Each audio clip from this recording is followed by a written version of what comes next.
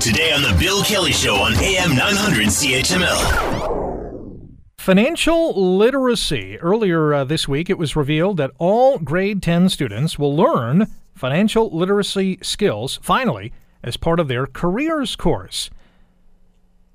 This has been a long time coming. Mentioned my daughter just before the news at 11 that she was pining to have some kind of course to teach her about dollars and cents. And I mean, she can ask me and my wife, but I'm not going to be that much help to her. We got some debt. Don't follow our pattern. Learn some skills that we never learned. You know, our parents never taught me or my brother or my sister, and my wife's the same. You know, money was that kind of taboo subject. How much money do you make? I'm not going to tell you. Stop asking me these financial questions. Just save your money. That was the advice back in the day. Just save your money. Put it in a bank account. Let it get that 0.000001% interest, and you'll be fine. That was the advice back in the day. Now, with record high debt, the discretionary income flying out of your wallet the moment it gets in there, today's kids, the youth of today, need financial literacy skills because it is getting harder and harder, more expensive, more difficult to achieve financial success. I mean, housing prices aren't going down. Got to live somewhere. School debt, crazy bad. So it's about time that now all grade 10 students starting next fall is going to learn about financial literacy. Let's bring in Tricia Berry. She's the executive director of Money School Canada, joining us here on the Bill Kelly Show. Tricia, how are you? I'm great, thanks. How are you? Not too bad. Thanks for joining us. What was the financial advice you got when you were a kid?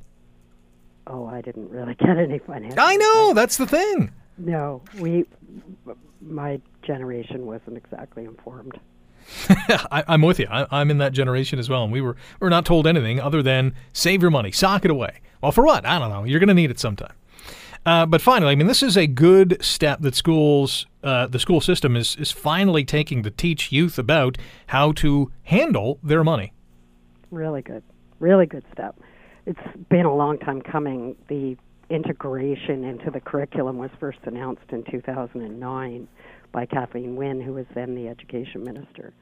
And it was promised that to be, embedded or integrated through the curriculum for grades 4 through 12 in 2011, which arguably didn't happen in as robust a way as some parents might have hoped. Right.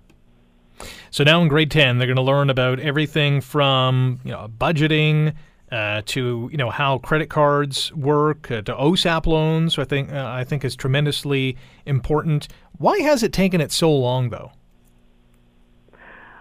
I can't really say. I mean, the curriculum review process is extensive, and it's the ministry had a 7-year cycle where they were reviewing all curriculum. So each subject would be slotted somewhere in that 7-year period for review. And, I mean, I don't really know. I think that it's just come to a head in terms of, the general public saying, excuse me, this isn't happening. We, the parents and the people, would like to see a dedicated learning intervention at least for teens. What do you think is going to be the biggest eye-opener for those who are going to be taking this course? Well, I think credit card information is going to be the biggest eye-opener.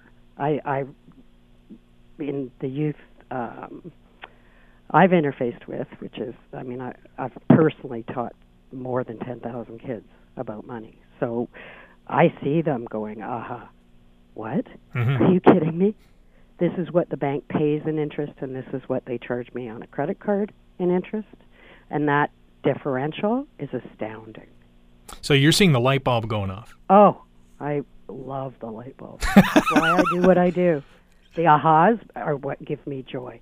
Want to hear more? Download the podcast on iTunes or Google Play and listen to The Bill Kelly Show weekdays from 9 to noon on AM 900 CHML.